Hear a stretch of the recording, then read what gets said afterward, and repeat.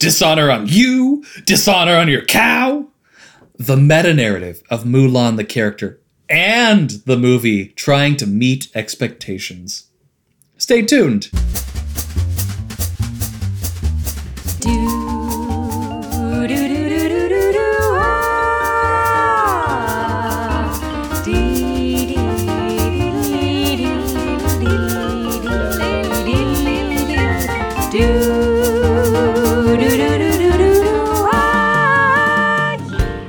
Good day and welcome to Writers Get Animated, a podcast about animation, storytelling, and bringing honor to live action. I'm Chris Leva. And I'm Mackenzie Worrell. And today we're discussing Mulan, parentheses 2020, in relationship with Mulan, parentheses 1990s. I can't remember exactly what year it was I feel like it was 98. Yeah, it's in that golden spot of the 90s of like the 96 to 99 run. That was really the peak of civilization. I think it was 98. I feel like it was.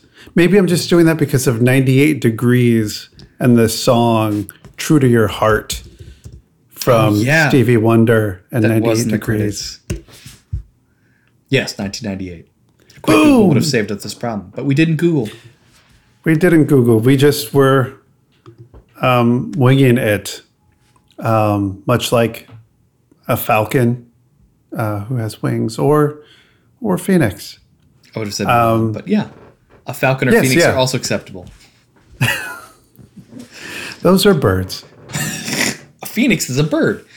I want to start off by saying, in regards to Mulan 2020, there are lots of geopolitical and human rights things which we could be discussing, but Chris and I are not most qualified to discuss. So please go listen to other people for that stuff. And today we're going to just focus on the story of the movie.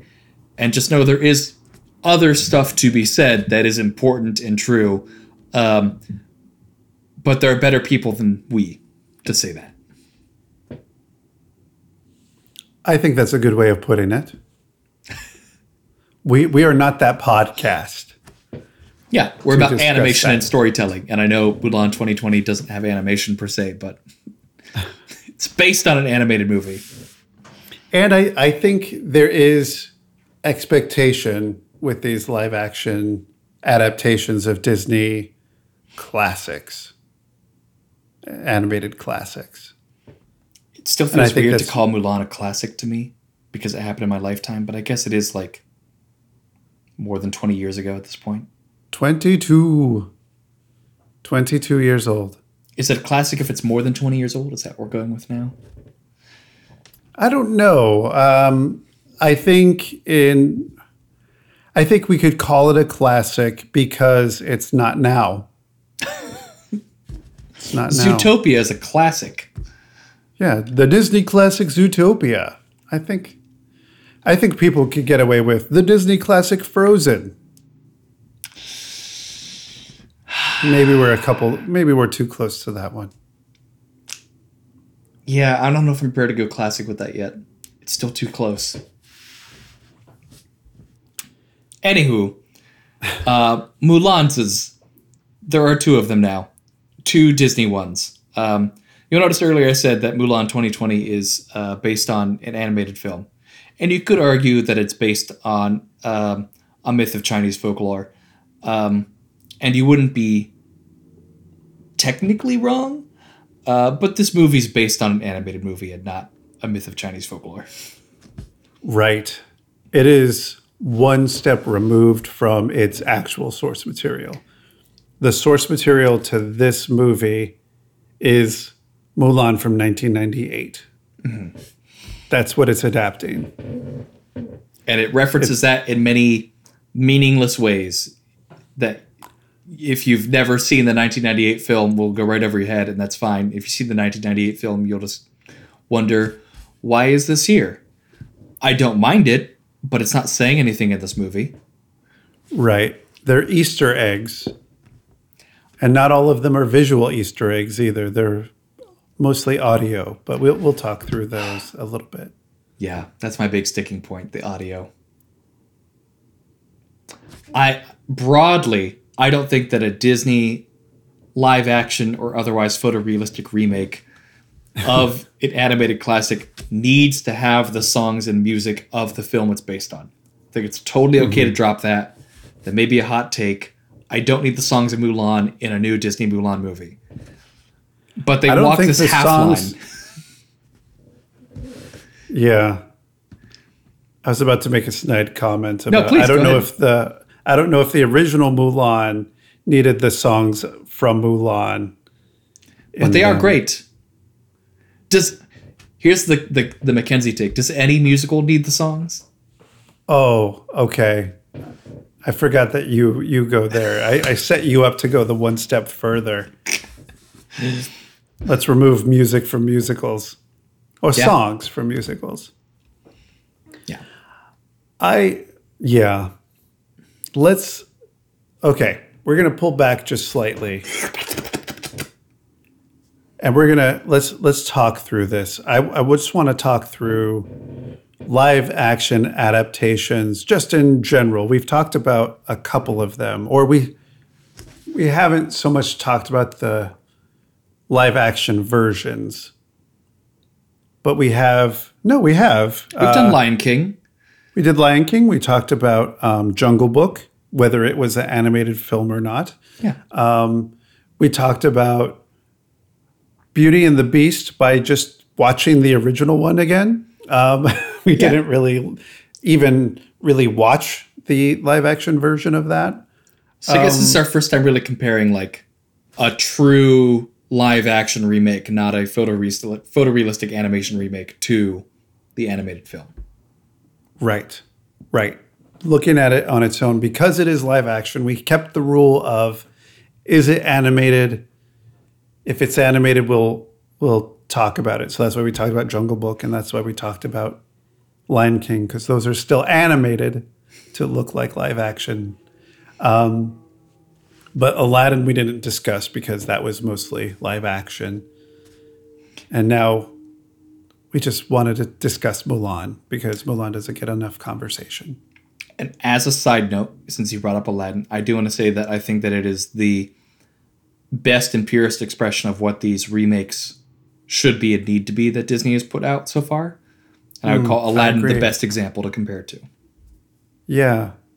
That is the high point of what they're doing. I was talking about this with a few people, and I don't believe that these live action remakes are out to replace in anyone's imagination the original animated film. I think that's an impossibility. You cannot do that. The animated films are so ingrained in our understanding and DNA culturally that I don't think these films could possibly imagine taking the place of them.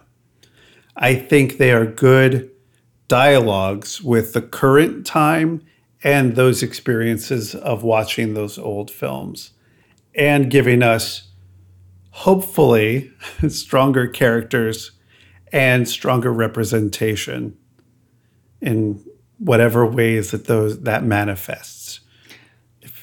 I agree with that for people who have seen the animated original. Yes. I do think, I know it's hard for the Disney people listening.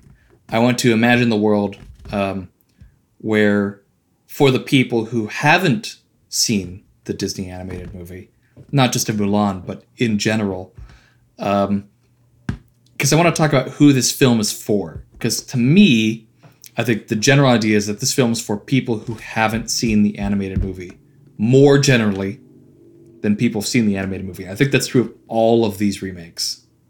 It's trying to expand the audience like you have, like a fairy tale, except Disney owns the fairy tale now. Because you have Hansel and Gretel in like 15 ways, and that's how something takes root in the culture of like the different interpretations and ideas of a myth.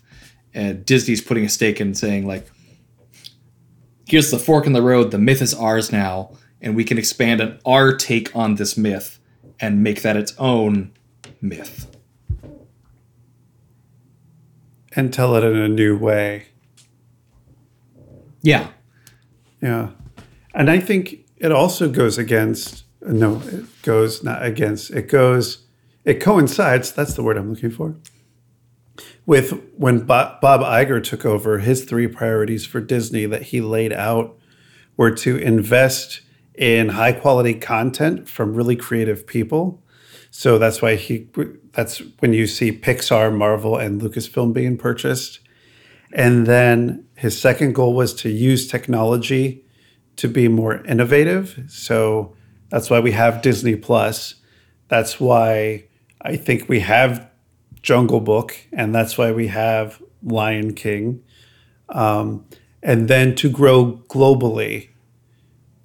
So we're not just reaching for an American audience, we're reaching globally. That's why you have Shanghai Disney. And I think that's why we have the version of Aladdin we have and this new version of Mulan that we have. Yeah, because I think at a more base level, you want to ask, who are these movies for? Or it might be better to compare to who the original movies were for. Mm-hmm. And I would say that the original movies were for an American audience. And I don't think that that's necessarily debatable. It was great that they could make money on them globally, but I don't think they were made with a global eye.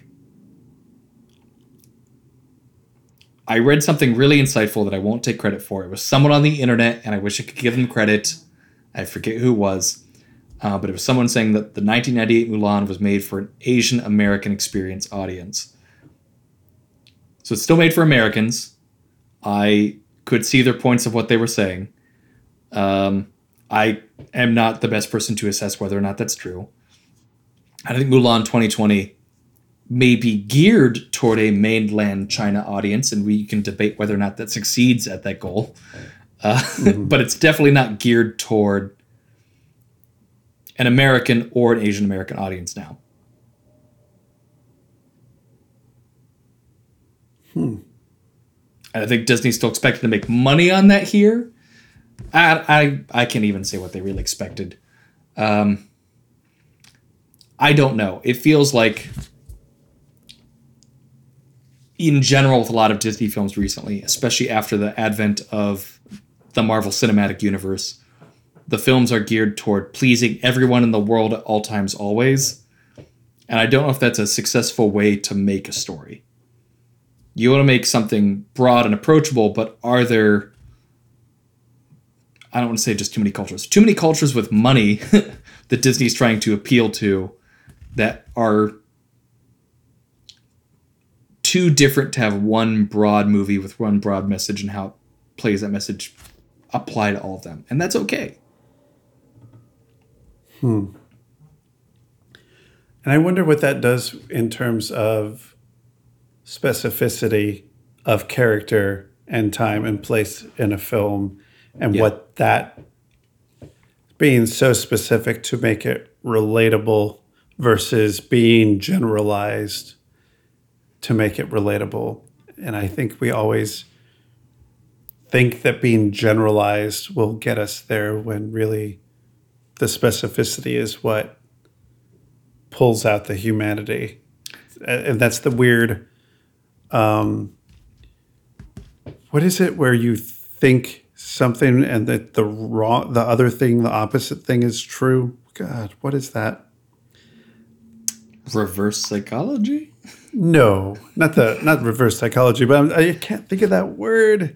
It's this strange thing where we believe that being general will be the thing that creates a general appeal, when it's really being as specific as possible to a very, very specific experience and character and place that creates for the general understanding that we can see all of humanity in that one person. And who is seeing all of humanity in that one person too? We do live in a much more global world now than we did 22 years ago. That's absolutely true.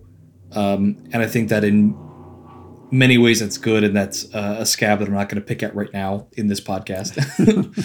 That's a different non-animation podcast topic. But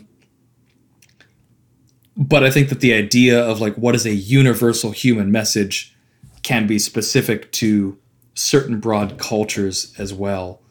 And while I don't think that the human experience is like fundamentally different in any part of the globe at this point, I think that a lot of the same broad stuff affects everyone everywhere, and we all have very broad challenges as humans, but how we identify what a universal message is can still be different, because you have arguably the Judeo-Christian, very ingrained idea of like guilt being a driving force for how humans behave in, very air quotes added here, the Western world.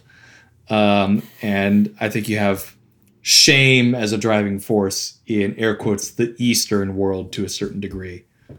And that's what both Mulans hit at, of this idea of shame and dishonor. And some of them are more successful than others. I think fundamentally the 1998 Mulan is, again, quoting this person, speaking to an Asian American experience where it's like justifying this idea of your family believing in shame and dishonor in a world where you know that you live in this different world now. And what does that look like? And how do you blend these two ideas together and not have dishonor for your family, but express yourself in a way that is different?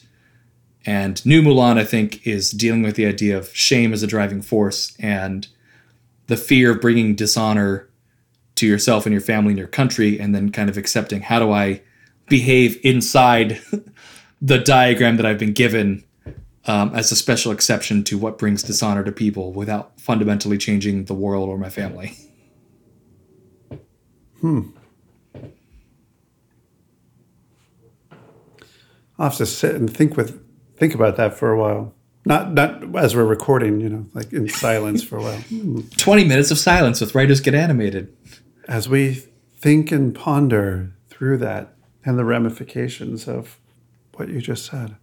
Yeah, so there's a lot there. And I think that for a lot of American audiences, the idea of the shame being a driving motivator in Mulan 2020 and its story may not resonate as much, but it's still there and we get it, but it's not as core as it might be for the mainland China audience. But also, like, the creative team behind this movie is mostly American still. So what is fundamentally different between these two things? They tell the same story. If you are listening to this podcast because you're wondering, should I pay the extra money to watch it now before it comes out on Disney Plus in December? I don't know if you may be able to answer that through our conversation. We'll try to be non-spoilery at the beginning. We'll let you know when we're going to get more spoilery. But I think there are some things to know. We already alluded to the fact that there are no sung songs in this. There's no wisecracking dragon in this. And I think that probably answers 9/10 of the questions people have about whether they would watch it or not. And I do want to endorse this and say, like, this is a movie that I enjoyed watching. I enjoyed paying the extra money for, and seeing a movie that I have not seen in the year 2020. I do give it a vote of, like, yes, this was fine and I watched it. Did I love it? No. Do I think it was bad? Parts of it. But I would recommend it to people to watch. In summary. I think my wife at the end of it, she's like, why do people don't like this? So I thought it was good. She's like, I liked it. Yeah. And I am of the same mind. It was a good movie. And I think there are things that we can talk about as writers about expectations and the expectations that you have to deal with of what your audience is expecting to receive from you and how you deliver and subvert or ignore those expectations. And or in the case of Mulan, half deliver for people who care. Right. And not even half deliver. I think it's like sprinkle, you know. It's like they served you a plate and they come over and they're like, do you want cheese on this? And they're like, yes, shredded cheese. Okay. And then they went, shush, shush. And instead of giving you shredded cheese until you said, okay, that's enough, they just give you one little shaving of cheese and then they'll walk away from your meal. It's like, wait, but I wanted more. Nope. And I know it's problematic to talk about Italian food while we discuss Mulan probably, but I'm not morally opposed to change, and I think some people, as is a problem with fan culture right now in general, some people feel really emotionally attached and entitled to something that delivers what they want. And I think that you see this in the Disney fandom too, with Lion King being a shot-for-shot remake, and people going, I don't want that, that's bad. And then Mulan not having enough of the remake in it, and people going, I don't want that, that's bad. Fans are different and disparate, and this isn't the same fan, I think in most cases, saying that about both movies. But two different loud groups of fans who aren't pleased because you can't win with nostalgia. It's a way to make money, but it's not a way to make people happy. Because you're dealing with whether those people have watched Mulan since the year 1998 and remember it very clearly in one way, versus the people who have kept up with watching Mulan. You know, I've seen it a few times. I've seen Mulan 4 or 5 times. I even watched it once in Mandarin just for kicks because I like the movie so much. That was a fun experience to hear Jackie Chan sing. That's pretty cool. Like, have that experience. Put your DVD on Mandarin and listen and watch Mulan. It's a totally different movie. I mean, not totally, but you know, some of Mushu's wisecracks, you don't know what it's actually saying, but it's still silly. But I think, what can we do as audience members when we are approached with a remake or a reboot, you know, or even continuations of stories that we love, where we think we know where they're going, and then the movie tells us this is not going to go the way you expect. Like, how do we as fans and audiences make ourselves okay with that? Yeah, it's not fun to make something that's just the exact same thing but in HD. Like, I don't know if fans just expect like video game ports, like it's this game, but now it's in HD with movies. Like, that's not. With video games, I think it's different because there are people programming it and doing that, and that's still enjoyable work and a challenge and unique in its own way. But it's not fun to just make a movie that you love, but so it looks different. Yeah. Because every time you're doing, what they're essentially doing is they're making an adaptation. And an adaptation has to have a reason for existing now. So why this story? Why these characters? Why this moment? And if the answer to all 3 of those is money, money, money, you may have to do a little bit more to go Mulan on this. You might have to have a little bit more reflection in there. Well put. Thank you. But I don't think for Disney that it is money, money, money. I think some decisions might be made there because there's the business side and there's the artistic side to this. And it's nice to revisit the Disney Renaissance again. Even if these movies being in theaters make me go back and rewatch the originals. How long has it been since you've seen the original? Oh, great. I get to go back and relive it. You know, I get to see it in a new way. And I did rewatch it after seeing the 2020 film. And you know what? I didn't just see it in a new way. I was so grateful for it in a new way. Because, like, so getting back to to the I think a question we were talking about earlier before we get into the spoilery, what we liked, what we didn't like section of this episode. What is the story of Mulan? And I think that the 1998 movie, in like 1 to 2 sentences, it's a story about a girl who defies expectations to try to save her family in a secret way. And she's afraid of being caught out in that. But what she ultimately learns is that by being herself and using her talents, she can save not just her family, but the country of China. And I think Mulan 2020 is about a girl who feels that she has to hide her magical special talents that make her better than everyone else and conform into the world, and learns that you can use your magical special talents to help conformity, and everyone will forgive you for that. And that may be a harsh take, but I feel like that's the summary. Would you agree or tweak that in any way? I agree. I think there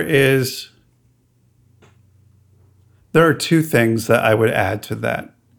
I think the Mulan 1998 is all that you said. And then, but also the story of somebody coming into their potential and growing into discovering and working to become the person that she has the possibility of being. She doesn't know whether she could be a great warrior, and she's not even trying to be a great warrior. She's just trying to stop her father and protect her father. She's trying to be the best daughter she can be by protecting the life of her father. Mm-hmm. And through that decision, she realizes, no, I do have this other thing where it's not about him, it's about me. And 2020 Mulan is, I have to be a good daughter. So let me hide what I have, as you said. But it changes to being it's like Captain Marvel. Like, I've been fighting with one hand behind my back this whole time. And now let me show you my true power, as opposed to somebody who didn't realize the power was there and has to work for it. Yeah. And I do want to say that I think Mulan 2020 is a different genre than Mulan 1998. Mm-hmm. But it's new genre, and what you're expressing right now, I think is a misunderstanding of the genre that it's trying to be, which leads to extra criticism. Because the trappings, yeah. I was going to say, let's go there. Let's go with what genre are we in? Mulan 2020 is a wuxia, like martial arts film. Yeah. It's the story of Disney's Mulan in a genre, I don't want to say unique to China, but specific, especially to East Asia. And wuxia is like the Chinese version of like this martial arts era. Like usually someone who's talented and not attached to like a military complex in some way, like proving who they are and having like this martial arts stuff. And I'm doing a terrible summary, but I'll leave it there. And I think that the Disney Mulan 1998 is in the trapping of an animated musical comedy. Mm-hmm. So what they've stripped out when they've changed genres is what people keep asking about. Like, is Mushu in it? Are the songs in it? Like, no, because that's not the genre that it's in. And I don't mind that, because that's a transformative experience of taking one story and getting an opportunity to do something new with it by putting it in a different genre. And I don't know that everyone understands that, at least on the American side, because I don't think there's as much familiarity with wuxia martial arts movies in the US. I don't think so. I mean, I remember watching some in the 90s. Like, I think that's my understanding of them, but it is a different style and tone and feel immediately from the original Mulan. So you do get a feeling that, hey, this is not the Mulan that you're expecting. It immediately is different. Yeah, they are very clear that if you're expecting the next 2 hours to change, it's not going to. Anywho, should we enter spoiler territory for anyone who still hasn't seen this? Yes, let's. Whap, whap, whap. That's a terrible alarm sound. But we are hitting the alarm because it is now spoiler o'clock on Writers Get Animated. So if you're going to go see it anyway and want to be spoiled, that's fine. You're welcome to stay. If you want to go pay for the premiere access on Disney Plus and watch it before you listen to this, go for it. Otherwise, we'll see you in December. And you could listen to this episode then, after you've watched it on when it's released to Disney Plus for all users. Okay, so with spoilers being acceptable, Chris, let's start with what you liked. What was good about this movie? I'm not signed because I'm going to say nothing, because I think I don't want that to be assumed. I think for me, there are so many beautiful moments in this. I think one thing I liked is just the cinematography is really gorgeous, and the scale. It feels epic from the very beginning. Yeah. You get a sense that it's big, it's beautiful, it's massive. There's a world here. I agree that the scale of the story is much bigger. It has a much better understanding of the landscape of China because it was shot there. Asterisk, see earlier note about geopolitical issues, and we're not discussing that here. But it shows a more diverse geography of China to give you a sense of the scale of how far these campaigns are going and what's going on. I loved the volcano fight. I thought that was super well shot. It was really pretty. And if you haven't seen it, saying volcano fight doesn't do it justice, but Chris, I assume you know what I mean. Yes. It was really... I think it's nice to see something done artfully, and I feel like the filmmaker's eye of this film, it feels different. Like, it doesn't feel like I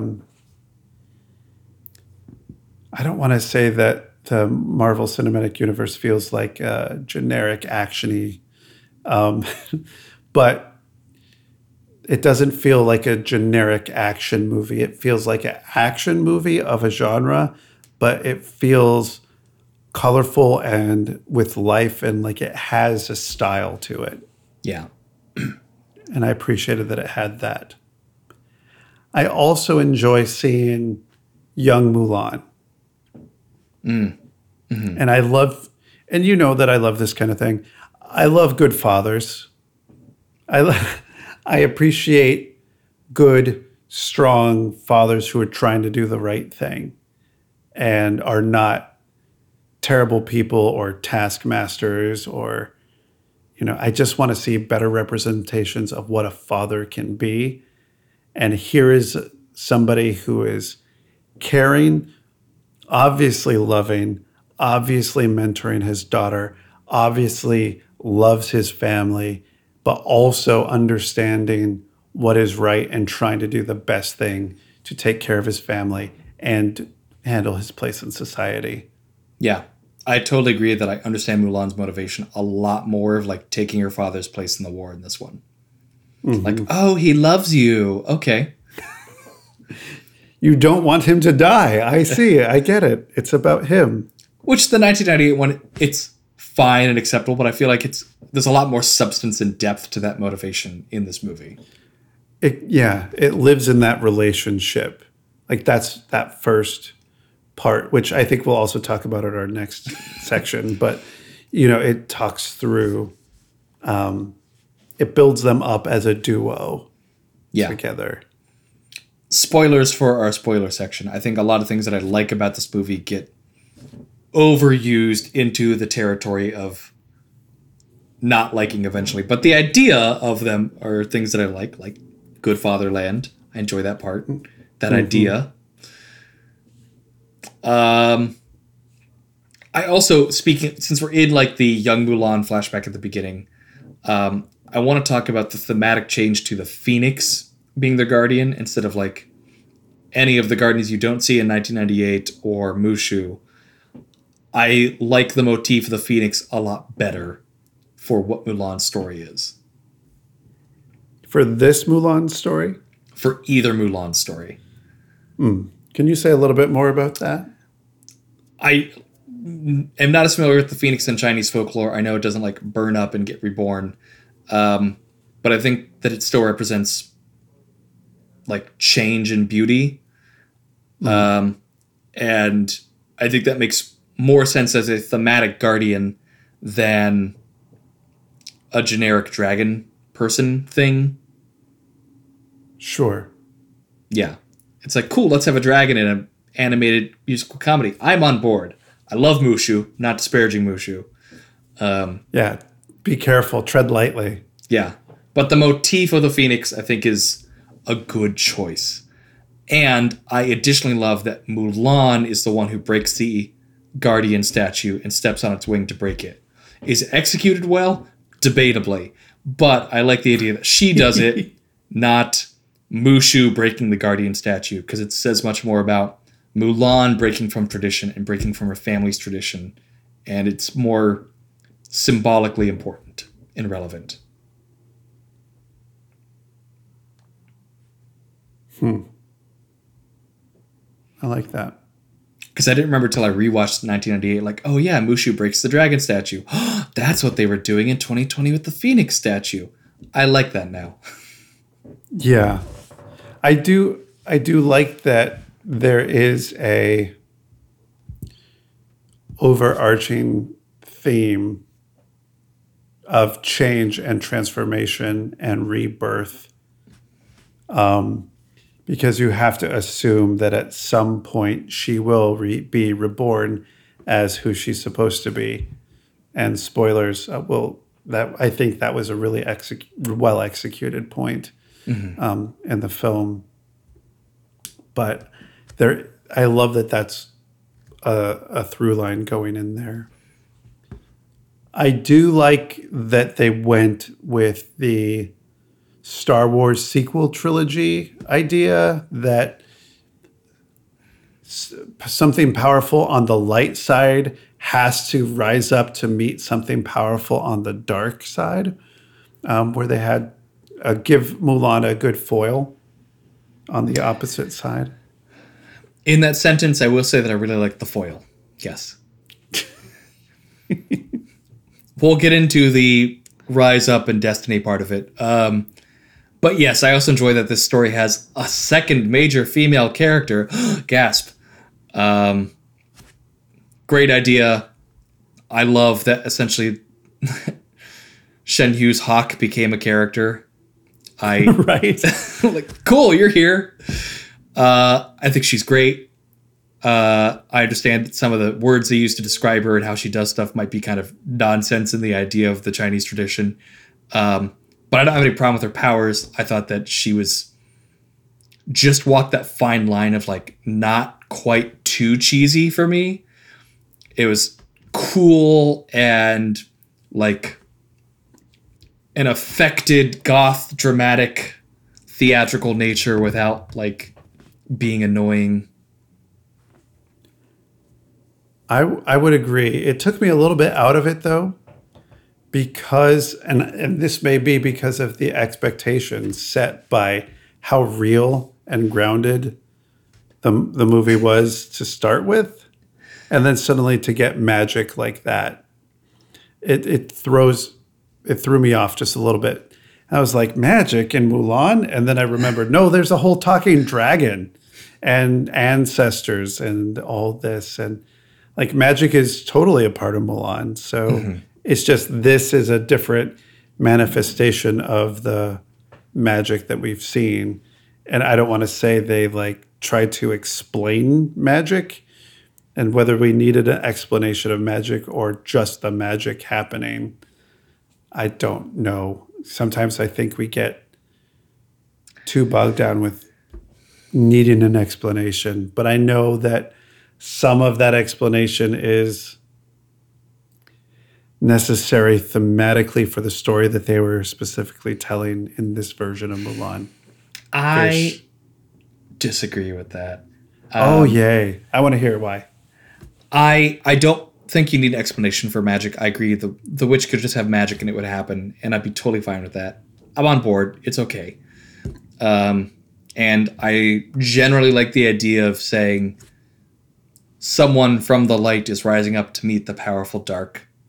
That's okay. And where it falls apart for me is where they tried to like, we're getting into the dislike. We'll return to more stuff we do like in a second, listeners. Where it falls apart for me is where they tried to like, I don't think this is a bad thing in this universe either. And I'm also fine with it in this other universe, but as a cultural reference where they give Mulan midichlorians, and have this nonsense idea of what chi is. Like, they're saying like chi is for boy warriors and you have good chi and it's magically powerful inside of you. Like, and I think you sent me the gif of Han Solo going, that's not how the Force works.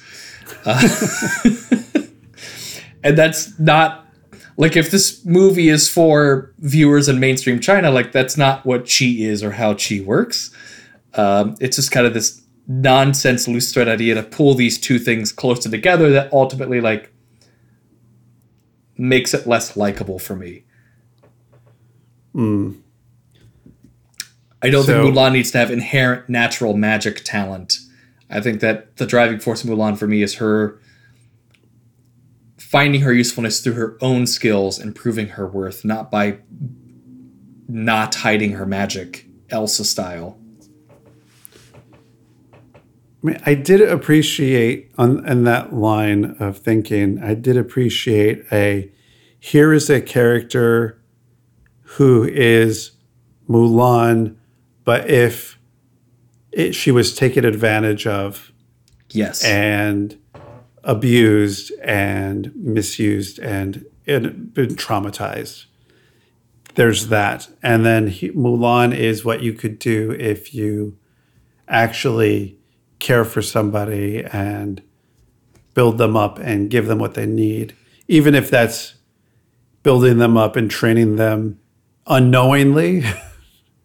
But I think, she had to get her talents in a way that was dishonest, and this other person lived as who she was and was traumatized for it and then abused and taken advantage of.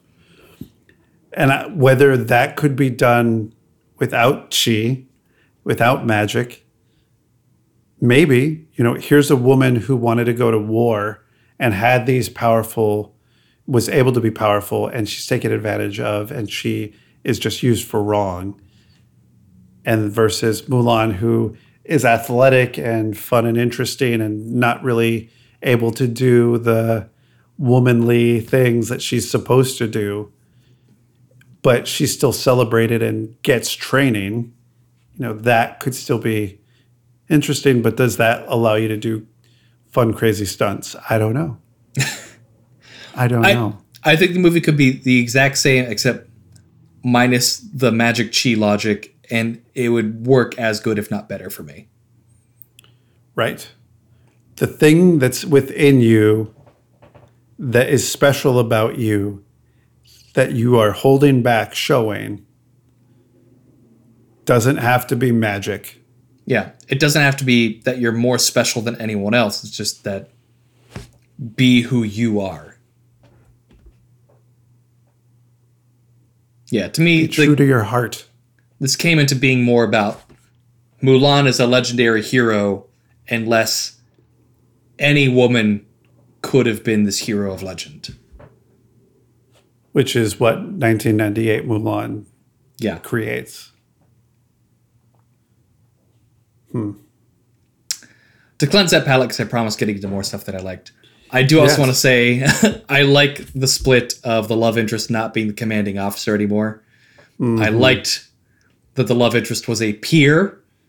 It made it less workplace sexual harassment-y. And also then gave a through line father figure that there was no romantic interest in the new commanding officer. It's like, so you have your father at the beginning, your commanding officer in the middle, and the emperor at the end. There's always a father figure representing like who you look up to and who you want to be. And she has a different relationship that is the same troubles with all three of them. So I really like that split of character. Wasn't expecting it, but I thought it was a very, very good choice. It was even really if the effective. love interest didn't get to like have an ending.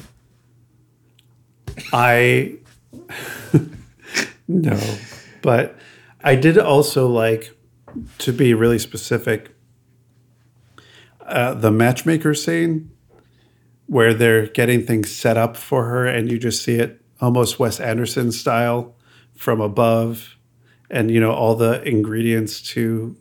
I just love little stylistic fun choices of, here, let's do this in an interesting way. Let's actually do this in a evocative, moving moment. That I feel like was really, really strong. And as you were talking through earlier, what we said about the Phoenix, the moment, and this is really spoilery, but the adversary, they're together, and the fight happens, like you said, in the volcano, and she gets hit with the dagger, and she's saved because of her binding. And she said that's when her lie died. That's when the man that she was pretending to be dies, and Mulan is reborn. And I just thought that was a really strong, deciding moment. It's not, she got injured, she got found out, the doctor went in the tent and was like, that's a woman. And everyone was like, yeah, you're a woman. She decides, I'm done with the lie. I'm going to be myself. I'm going to live my truth and go out there as who I am. And Yeah. Such a stronger choice. yeah. Because she doesn't live in shame still at that moment. In Mulan 1998, she's shamed for the lie. Like, she's found out, and she doesn't get a chance to say. I mean, she gets a chance to redeem herself, but there's still so much shame in that moment with the revelation. And this is, go ahead and kill me because this is who I am. I'd rather you kill me than send me home to see my father. Go ahead.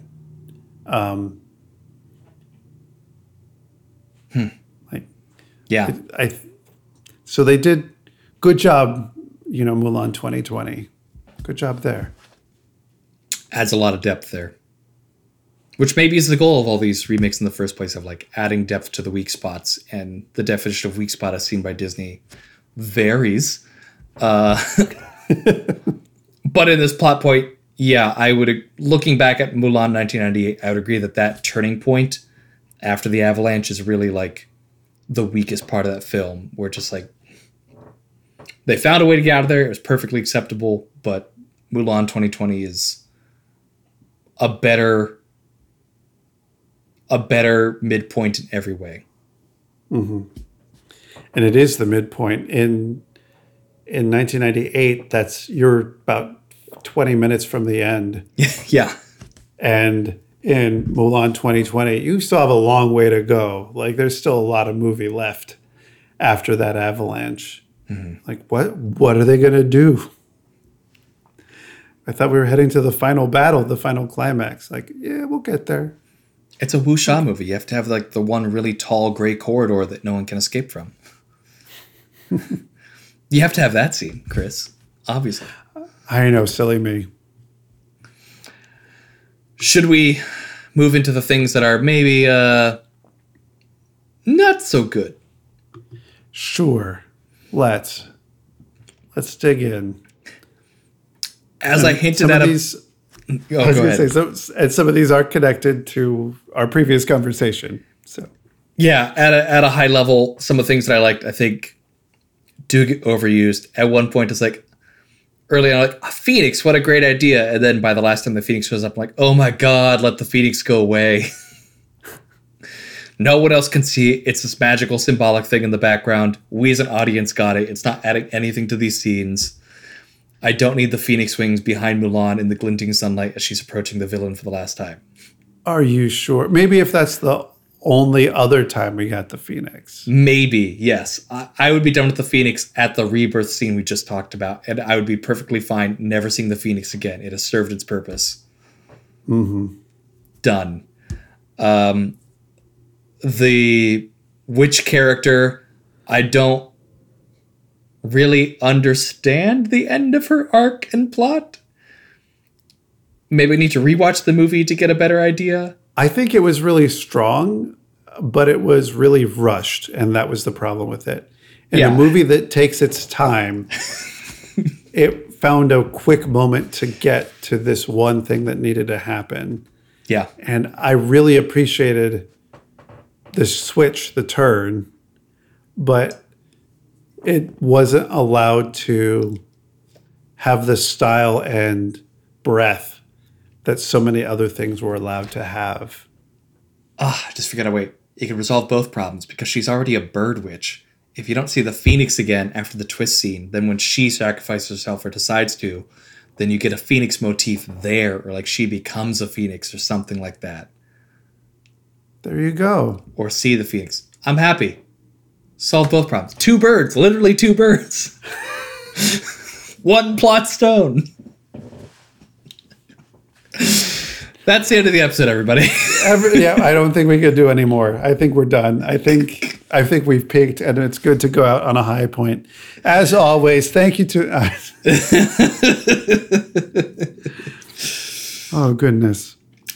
I think another overused thing, as much as I love young Mulan and the dad at the beginning, like the first 30 minutes being like Mulan's dad is the main character, don't really make sense to me. I would love to see that from Mulan's perspective, not her dad's perspective. Also, why is the framing device Mulan's dad talking to his ancestors? Not descendants, to his ancestors. Yeah. And then that doesn't come back at the end? Yeah. You're That's right. a weak point. Mm-hmm. So yeah, in conclusion, young Mulan would have been better. I just want to know what she thinks and see her perspective. Yeah. I don't think we needed the narration. We probably could have gotten away with not having it and probably shortening that up. There was one moment too, talking about time and breath. There was a moment where it suddenly becomes Mulan's story, where she's learning and doing everything. And it's a whole other movie about the soldiers and the time in war.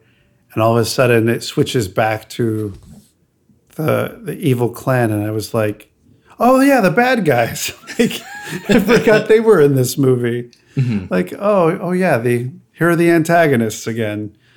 Like it forgets for a while. It's a movie with, I don't want to say amnesia, but it just, again, this is why I wondered about that ending turn. It just spends its time with, all right, let's develop this idea. Mulan is a child with her father. And now let's develop this idea of Mulan, as a soldier. And then it's like, now we're going to develop Mulan as a war hero. Now we're going to, and then in between those, we'll have interstitials of the bad guys killing people.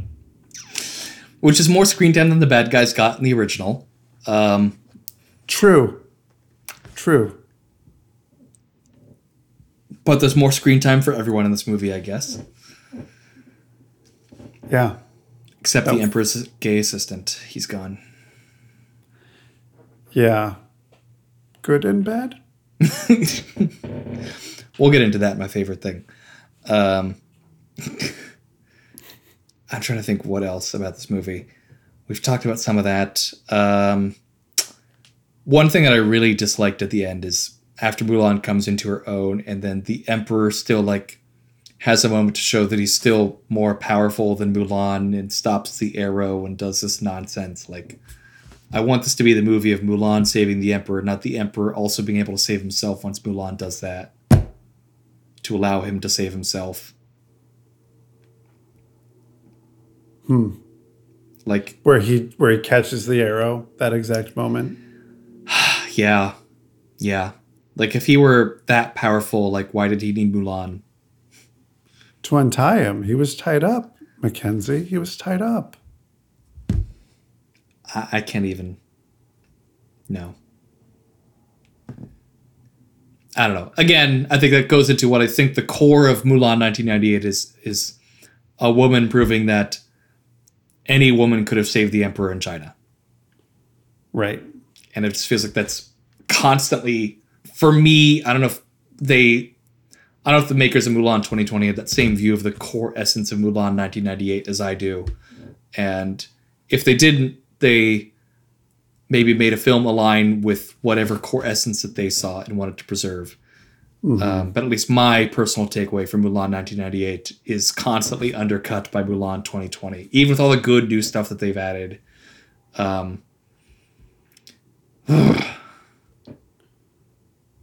It gets taken away. I mean, it's the fundamental theme of the movie. You know, it's the way you construct the character, and that's going to be totally at odds with every dramaturgical turning point. Mm-hmm. You know, every theme, if that's based on the way that you've set up your character and the theme that you're out there to say, everything supports that. So no matter how good everything else is, if your thesis is is antithetical, then you're just going to be continually reminded of that. Mm-hmm.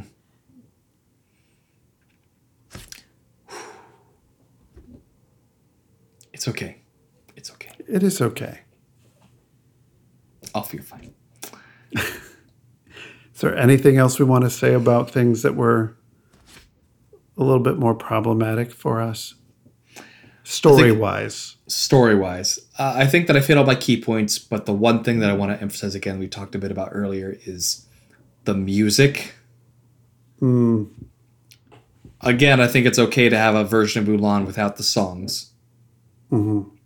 But then you can't have a leitmotif of the musical numbers from 1998 and have them have meaning in Mulan 2020 if you don't have the origins of those things. It doesn't mean anything to just have the When Will My Reflection Show like musical bit when she's looking at the armor, but you don't know where that's coming from. It's right. Kind of a meaningless musical callback. Just give it new music and that's fine. Right. I mean, even in the matchmaker scene, we had that same "You'll bring honor to us all" leitmotif playing underneath it. I was like, oh, this is how they're doing it. This is how they're paying their respects to what came before. Just every time I hear a bad musical cue to the film that it's a remake of, I just think of Christopher Walken going, "I want to be like you, ooh, ooh," as King Louie in The Jungle Book. This movie doesn't need this. If you're going to cut it out, and that's acceptable. But please don't half do it. Like, obviously, with every time you do one of these Disney, there is a group of fans who clamor and say, we want the music. And you haven't remade it with the music yet, and you're clearly not going to. So to stop half doing it because you know that doesn't make anyone happy. Yeah. Putting the soapbox aside, that's the end of my key stuff. Is there anything more you want to touch on in the not as happy category? I honestly don't think so. I think I personally, beyond what we talked about when we talked about She already, I think we hit those main thematic big questions. Why is this happening? Why is this like this? And I think for me, The movie is good and strong. It's helpful if you've seen Mulan 1998. But it's not a family, fun, feel-good summer movie for everyone in the family to watch. It's pretty much you watch this in the 90s. Now you're older. Here's an action movie for you with some of the flavors from before, but really, I would not have felt comfortable with my 8-year-old watching it with me. Nothing terrible or grotesque happens. I think he just would have been bored. Yeah, it's geared toward an older child audience, if children at all. Right. Yeah, like 14, 15. I don't think it works for anyone much younger than that. There's no silly slapstick. There's no, I mean, okay, there's some silly slapstick. There's some funny things, but it's not nearly, it skews much older than Mulan 1998, which is not a bad thing necessarily. It's just something that you should know. Mm-hmm. And if you've gotten to this point in the episode, I hope you figured it out. Still not sure. I think you may have known. In conclusion, pay money to watch Mulan, and you'll have a fine time. Mm-hmm. Or wait till December and still have a really good time, and watch it on your own on some weekend while you're folding clothes or something. Yeah. Or make a movie night, not with the family. Movie night just for you. Yeah. You don't need your family to watch the movie with you. It's Mulan. Just watch Mulan. Mulan's just a gateway drug, though, Chris. That's true. I know we talked about a lot of stuff we liked already, but did you have a favorite thing in Mulan 2020? Honestly, I think my favorite thing is where was it? It was the rebirth scene, I think, with a very close second being the shot of the materials to get her ready for the matchmaker. I don't know why I like that shot so much. I was just like, they're just appearing. I don't know what it was. It was just a really delightful moment, and I just live for that. That's fair. Because I didn't have a good reason to talk about it before. I will say my favorite thing is still keeping in some of the undertones of the unintentional LGBTQ icon that Mulan is from the 90s movie. Emphasis on unintentional. But they knew they couldn't get rid of that. And they also couldn't portray that overtly for China. So you have like a weird... When the soldiers are sleeping in bed together, one of them tries to hug Mulan. She's like, no! And forces them away. And they just have like two happy male soldiers cuddling up at night. Like, oh, yes, it's so cute. It's acceptable. China will take it. They won't edit it out. And later when the Witchbird is putting her hand on Mulan's shoulder and saying, we can rule China together, I just had the rent in my head. Sisters? We're close. It's like, thank you for keeping in these undertones of LGBTQ that you never intended to have there in the first place, but we've latched onto. It's appreciated, Disney. Mm. No press release for this one, though. No official gay moments in this movie. No first gay female monster cop in animated computer form. Or first gay kiss in a Star Wars movie. Or first gay Marvel. The list goes on. I could have a soapbox about this also, as you can tell. Anyway, and a favorite thing. It was really a favorite thing that I appreciated. Great. Well, should we talk homework time? Yes.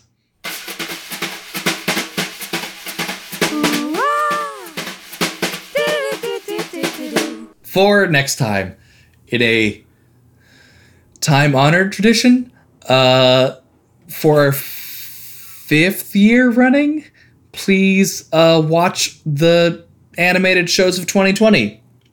We are talking about the best new shows that we love and enjoy that came out this year in our next episode. So watch around, dabble. If not, you'll just get some recommendations from us of what to watch. And yes, there were some new shows in 2020. I know it's hard to conceive, but there were some. As always, we want to say thank you to Nigel Curtino, our sound engineer, and thank you to Jacob Reed and the Champagne Drops for our theme music. You can find our show notes on writersgetanimated.podbean.com, and you can find us on Twitter at WGAnimated to keep up with announcements of new episodes and maybe other stuff if we post that. I don't know. And feel free to tell us if we're wrong or how much you think we're right. Either way, it doesn't matter. It's engagement, and Google likes that. So, well, we do not actually wish dishonor on you or your cows or your families. Be well, everybody. I don't know what I meant by that, but good night, everybody.